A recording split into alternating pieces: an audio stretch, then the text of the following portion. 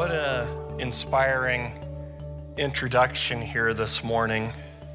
To think that the God of the universe, who made the world and his creation, had you and I in mind.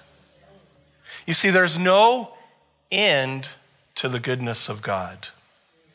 And I want to welcome you here today. I want to welcome you here for those that have joined us in person. Again, we're so thankful that you're here, as well as those who are watching online. It's just a wonderful thing, as today we're starting a new and a series that I'm very excited to walk through with you. It's called The Heart of the Father.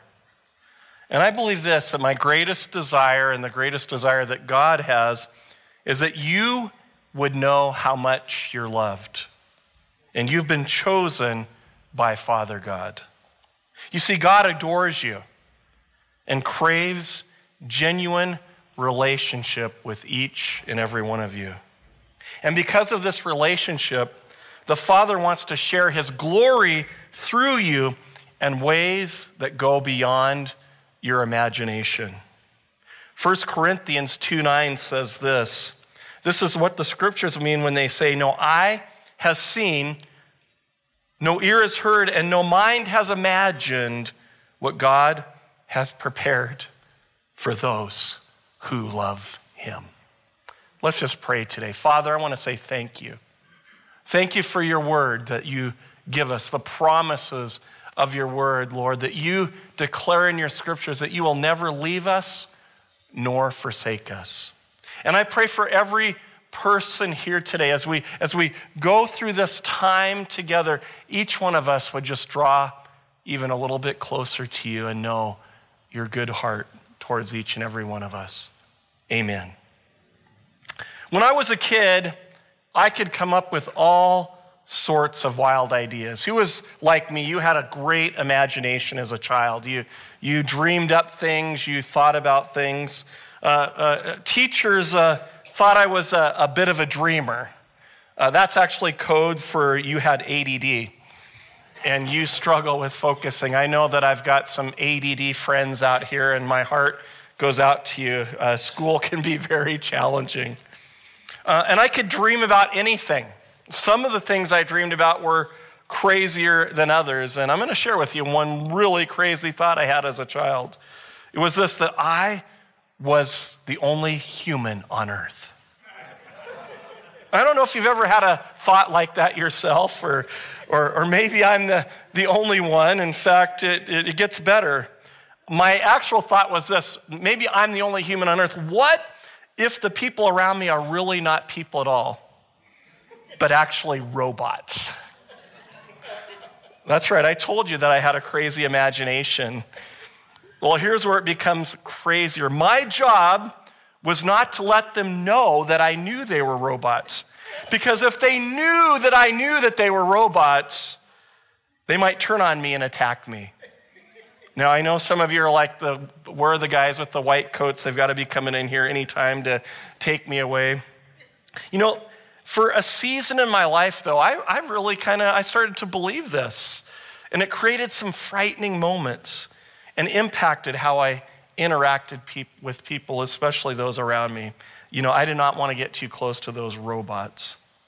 Why am I sharing this today? Well, the way we see or imagine ourselves and the people around us is called our worldview. It's how we see things. It's how we perceive things. Our worldview is important because it determines how we view God, how we determine religion, how we look at science, government, and social issues, and everything in between. Proverbs 23, verse 7, the first part says, "For as a man thinketh in his heart, so he is." I know there are many people that think that was a philosopher that came up with that, but that was actually from the Word of God. You see, how we think, how we perceive things shapes our beliefs. And our worldview usually starts with the most basic question, and this is where we're going to start today. Who am I? Why am I here? Now, kids are always curious about this. We know this. Mommy, where do babies come from? We've all been asked that question, and we're always like, okay, how are we going to handle that question? How do I want to answer it? Well, when we think the question is a biological one, and in its purest form, it probably is, but it goes much deeper than that, because really, it's a child that's trying to ask this question. It's about my existence, or where did I come from? How did I get here is really what they're asking. And so to start today, I want to look at a few different worldviews about, man, how did we get here?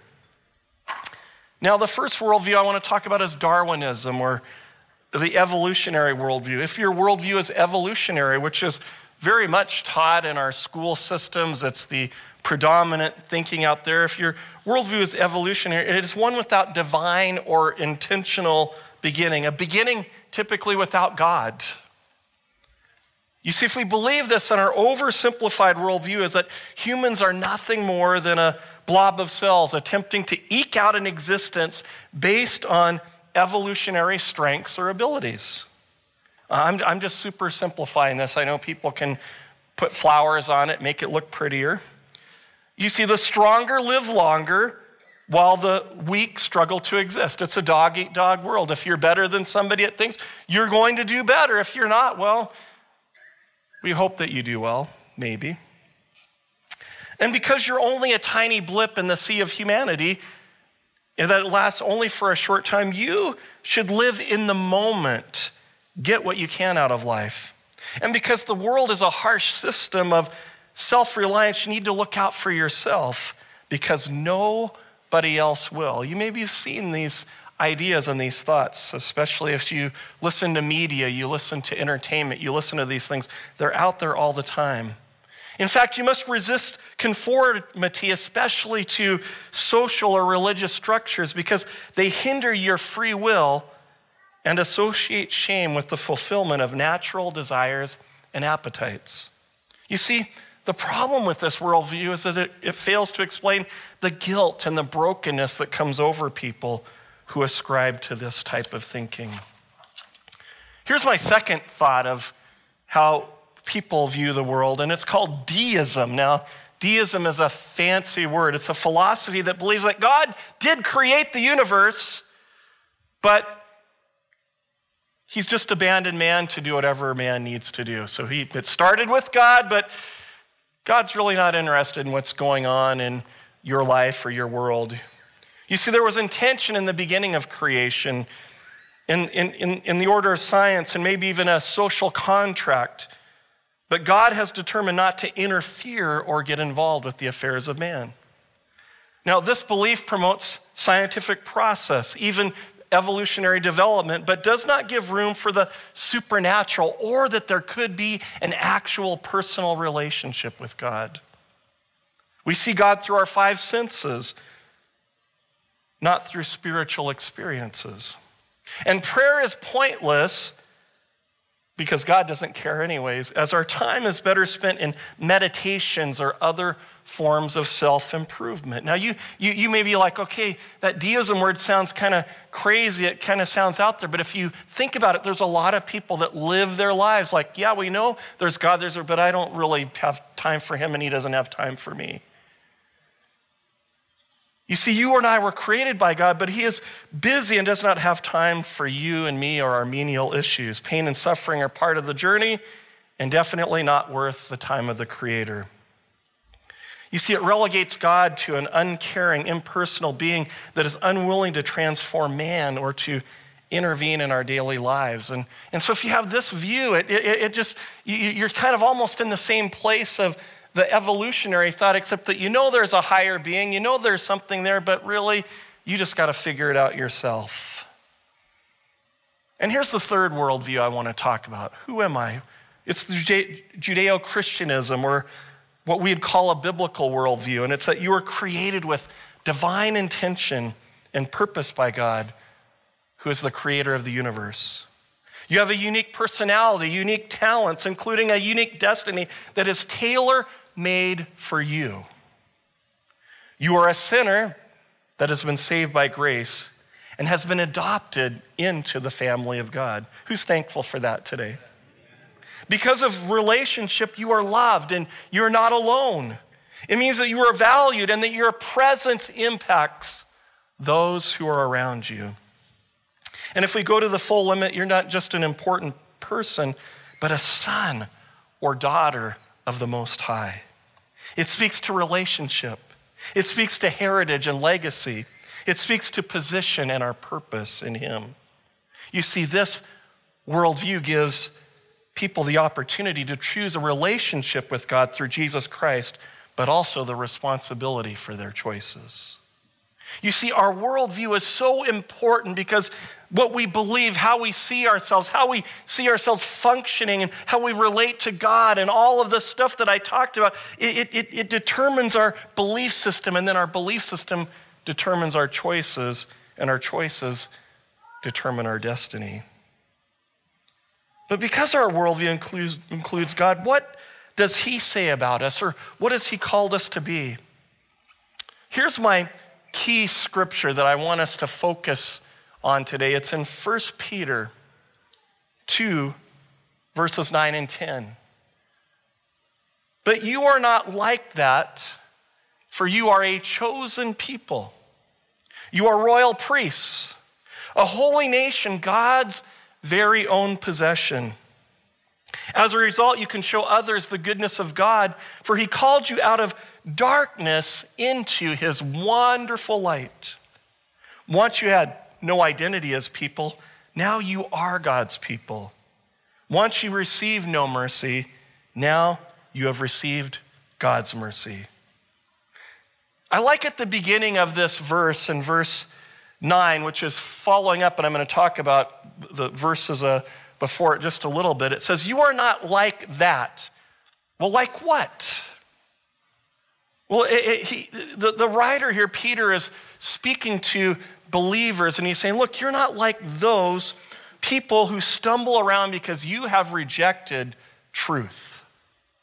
Now, when we talk about truth, a lot of people go, well, what is truth? The truth that I am talking about today is that Jesus came to the earth, died for each and every one of us so that we could have relationship with God.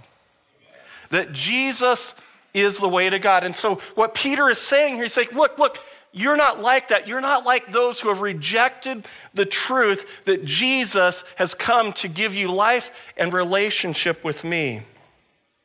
You see, we need to remember that the foundational key to our faith is an act of sacrificial love. Jesus died in our place. Because of sin, we have to remember this, before this happened, we lost everything. Not only did Adam and Eve lose the beauty of the garden and the innocence of heart, but most importantly, they lost face-to-face communion with God. And Jesus died so that you and I could have relationship with the Father. He restored our relationship. And this is a game changer if we really, truly believe it, because it becomes our belief system and how we view the world. Now, we know that around us people stumble because they're blind and living in darkness. I remember many years ago when I was the youth pastor here, and one of the great joys that I had, and I know that Naomi's doing a great job, and Michael did a great job when he was in this role. We had our youth camps every summer. There's a lot of stories. We all have stories about youth camp. Some things that are great, kids getting saved. Also those stories about, wow, man, that kid got hurt and wish that wouldn't happen. And I remember one night, one of the highlights of camp that we used to do was we'd have night games. Now, you know, when teenagers, you say, hey, we're going to play games at night, it's always a win. Why? Because you're telling them they don't have to go to bed, for one thing. And the next thing is they get to run around in the dark. And we were playing this game. It was called Cops and Robbers, where half the students had to track down and tag the other students, half for cops, half for robbers. And the game was going great until we discovered that someone had forgotten to take down the volleyball net. In the course of about 10 minutes, and some of these people that were involved in this are here today, we had a student who was being chased and was running at full speed and ran into the net because they could not see the danger. I won't mention his name, John. Anyways, it was a... he didn't see it. He couldn't see what was going on. Why? Because he was blinded by the darkness. You see, when we reject the truth of God's word, we become blind and disoriented to truth. And in blindness, people chase after ideas and activities that they think will bring them comfort, but only lead to pain and destruction. But Peter said, but you are not like that. I want you to say to your neighbor right now, that's not you. That's not you. You're not like that. So if we're not like that, then what are we, or what are we called to be? Who are we called to be? How are we supposed to live? Well, Peter goes on to give us a list of things. First of all, number one, we're called chosen people. You and I are a chosen people. Now, I know that Tuesday is Valentine's Day, and a lot of people have a lot of different opinions about that day. Well, Valentine's is every day. We got to show our love every day. Don't need to do anything special. I'm just reminding some of you guys out here, you might have that idea in your mind. Tuesday's Valentine's Day. That's all I'm going to say. Yep. Now, my wife is not, I got to say this, she's not a big wine her and dine her girl. That isn't really, isn't what gets her too excited about things.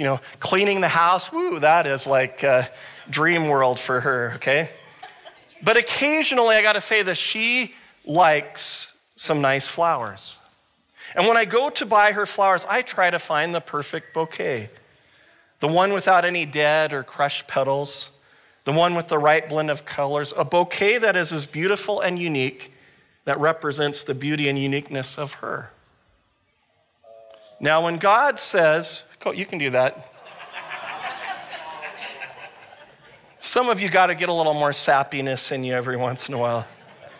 When God says that you are a chosen person, here's what I want you to understand. It means that you have been hand-picked or handcrafted for this time and this moment by him. John 15:16 says this. Jesus says, you didn't choose me, I chose you.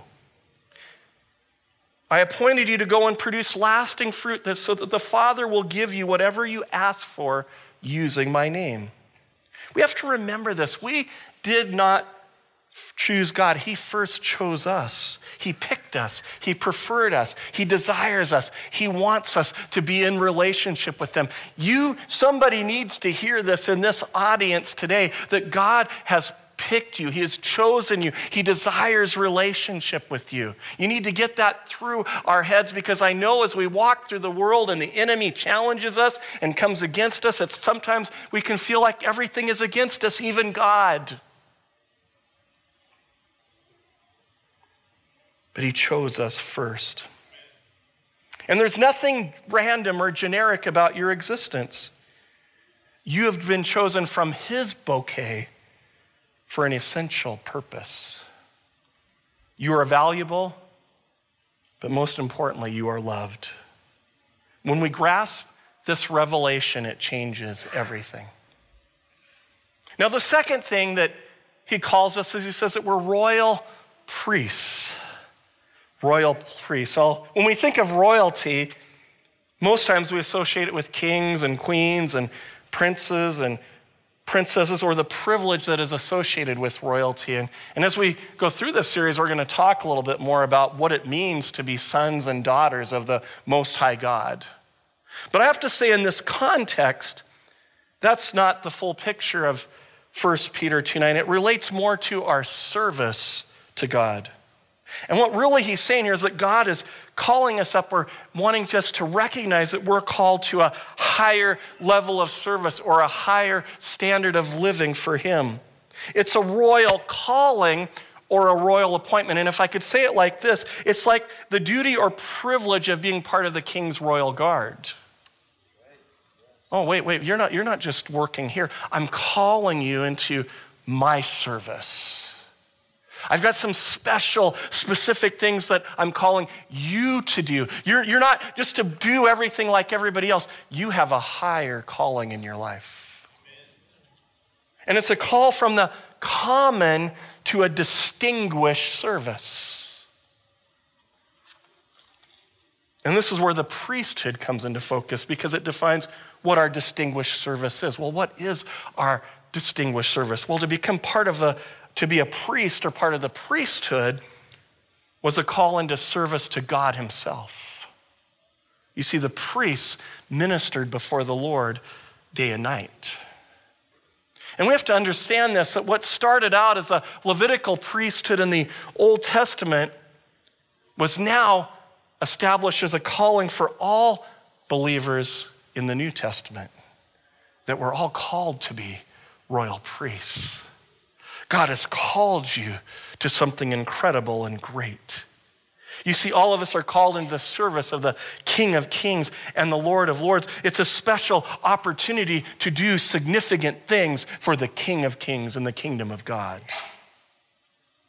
So how should this impact us? I love what it says in Colossians 3:23. Work willingly at whatever you do as though you were working for the Lord rather than for people. Come on. You see, when I realize that I'm in the royal service, it's 007 in His Majesty's service. You can think about it like that if you're more into an adventurer. That I've got this high calling. I'm doing things that have very important significance for the King. And remember, the Lord will give you an inheritance, it says in verse 24, as your reward, and that the master you are serving is Christ. Ooh. Now, people like, you're talking about serving, Pastor Todd. That doesn't sound exciting. Well, yes, it is when you're serving the Most High God, it is. It's a high calling to be set apart for service to the Lord. It's a privilege reserved only for those who love Him, but for those who are loved by Him as well. Wow, what a thought. The third thing He calls and says that we are is a holy nation, a holy nation. Now, the word holy or sanctified means to be set apart. When my son was in high school, he decided, and you know about this because I've talked about it a lot, that he wanted to play college baseball. That was his dream. And so when he made this decision, we began to have conversations about the commitment and dedication that choice would require. And then he had to eat differently, sleep differently, study differently, spend his free time differently. He had to separate himself from the normal and common activities that maybe all of his other friends and those around him were doing, because he had something different that he was called to do. He had to separate himself in order to achieve his goal, and it wasn't always easy. Those who are doctors, lawyers, professional dancers, or musicians, I could talk about a lot of different businesses here and callings. Most people that are highly successful realize that they've had to separate themselves or do things differently in order to be successful. It's just how it is. So when Jesus called us a holy nation, it was an understanding that our attitudes, our lifestyle, and our relationship would be different than those of the world. It's an understanding, and I want to say this today, that you and I were not made for sin. We weren't made for sin. We weren't designed just to live our lives willy-nilly, kind of doing whatever we want, but that we were called to separate ourselves under the purpose and focus of living righteously for God. And now here's the thing we got to understand. It's not that we do not sin or we don't make mistakes. Holy cow, I'm a professional. Do we have any other professionals in the house here today that would admit, yeah, we're all there?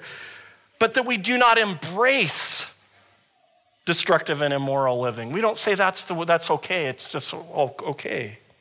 You see, as God's people, we don't accept what is culturally convenient or morally relevant. We choose to honor Jesus and the Bible even when it's uncomfortable. I think we could talk a lot more about holiness. We've kind of stayed away from it because people get scared that it's going to get legalistic. But I believe that God's called us to live for him and to allow him to change us from the inside out in every part of our being. Why? Because, as Peter said, you and I, we're not like that. You see, separation from the world equals tough, sometimes painful choices. Here, I'm going to get real here. It's hard not to sleep with your boyfriend or girlfriend before marriage. And if you're not a person that separated yourself, you're kind of like, well, what's the big deal anyways? But I'll tell you what, it is a big deal because it honors the Lord. It's challenging not to curse and criticize everything and everyone you don't like. Come on, we get challenged with that every day. You look at people, you look at your friends. It's difficult to worship God in the midst of loss. But see, when you're separated, you're holy, you're like, God, whatever, I still will serve you. And I'm going to be different, and I'm going to be looked at differently. And not everybody all the time is going to understand me, but I can tell you this, that when their world begins to crumble, when the things around them begin to go crazy, they're going to kind of look and say, there's something different about you. I need that difference in my life.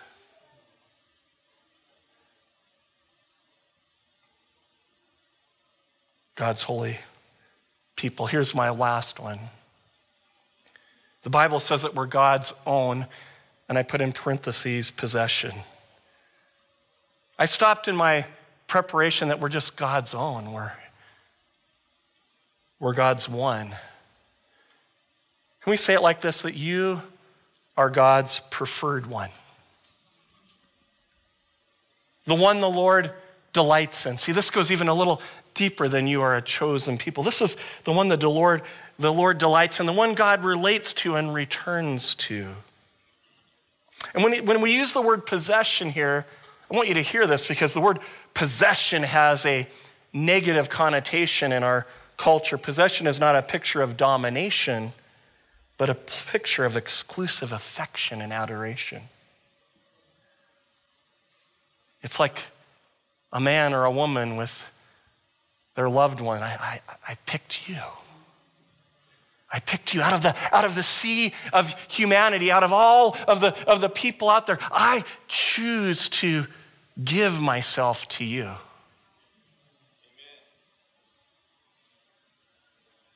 Can I keep my eyes off you? Can I keep my eyes off the one I adore? This is the Lord speaking. I'm always available. I'm always engaged. I see it as a picture of a husband who's enamored with his bride. He delights in her. He fawns over her. He protects her. Why? Because she's his own. We're God's own. You're God's own. God loves you today. It reflects the precious love of the Father towards us. You see, we have to understand with God that because of his attitude, because of his heart towards us, because we're his own possession, nothing is done towards us with the intention of harm or destruction. You see, there was a time in my life, there was a time in my journey as I was growing in my faith, as I was growing in my relationship with the Lord, that I had some crazy ideas about God. My worldview wasn't always what it needed to be. My worldview was many times that somehow if I stepped out of line, God was just waiting to punish me. I thought he had a bat. And it was just like, oh, you didn't pray enough today. Poop. Oh, you used a bad word there. Thunk.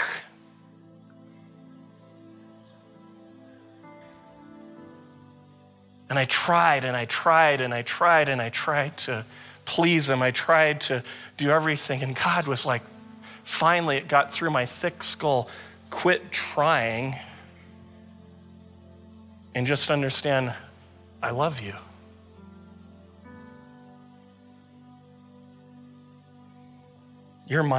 I love you. And I want to say that today to everybody here as we begin this series. The Father loves you. God the Father, because of his great love, has rescued us and redeemed us. 1 Peter 2:10, it says, once you had no identity as a people, now you are God's people. Once you received no mercy, now you have received God's mercy.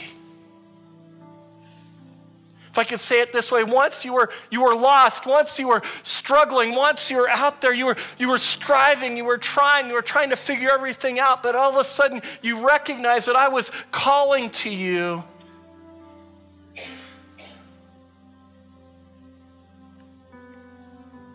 And I was able to pour out my love, my forgiveness, my mercy upon you.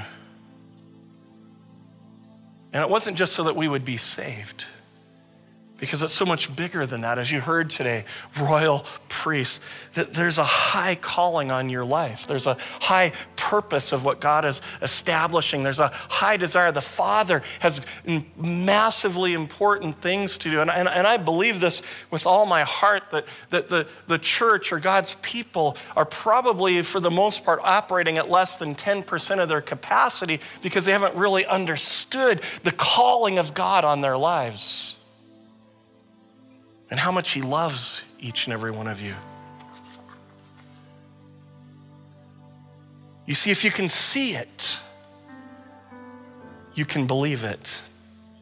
And if you can believe it, you will then receive it, and it will change the way you live. Today, my heart is that you would grasp the love of your Heavenly Father in this moment. Maybe you came in here today and you're like, hey, I'm a believer. I know that God loves me, but I just think there's somewhere in each and every one of our lives that we can take this to a deeper level in us. You see, Jesus came so that we would know the goodness of the Father. It was to remind us of the goodness of the Father. He came when the world only knew oppression, it only knew pain, it only knew suffering. Jesus brought love, hope, and compassion into the world. Why? So they could understand that sin was the destroyer, but the goodness of the Father towards them was still available.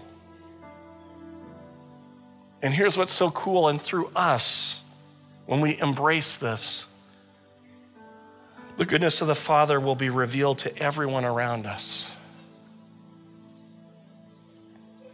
So here's the call today. Here's what I felt the Holy Spirit put in my heart today, that God is calling each and every one of us to embrace, first of all, the love of God. Heads bowed, eyes closed, just for a minute. Maybe, I don't care whether you've been a Christian for 50 years or haven't become you're not a Christian yet. Who here today just needed to be reminded of how much God loves you? This is something that's for you today, that you needed in the midst of the challenges. Come on, there's more people. Is anybody else that would respond? I believe God's just doing something he wants to pour out more of his love on your heart. Now, some of you today, Jesus is calling you to embrace who you are in him. That you are not just, holy smokes, that you're not a second-class citizen.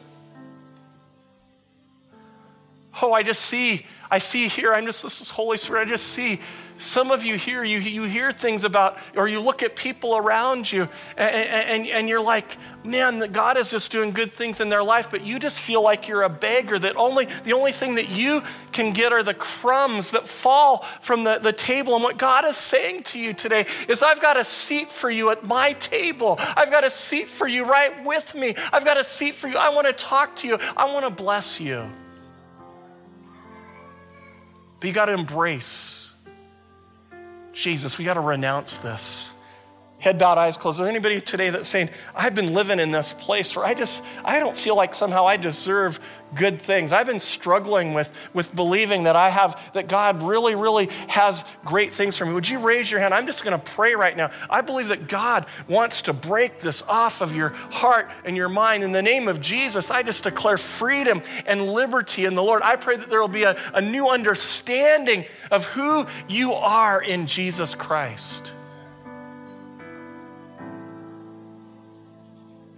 And every one of us, I hear the Holy Spirit is saying, come up. I've got a higher calling for you. You're not just 9 to 5, 8 to 4. Some of you I know, you're like, boy, that would be really nice if that's all it was. 7 to 7, workers. God's got a higher calling. You're called to shine his light. You're called to reflect his glory. Father God, I just pray today, Lord Jesus, that we would embrace the glory today that you have for us.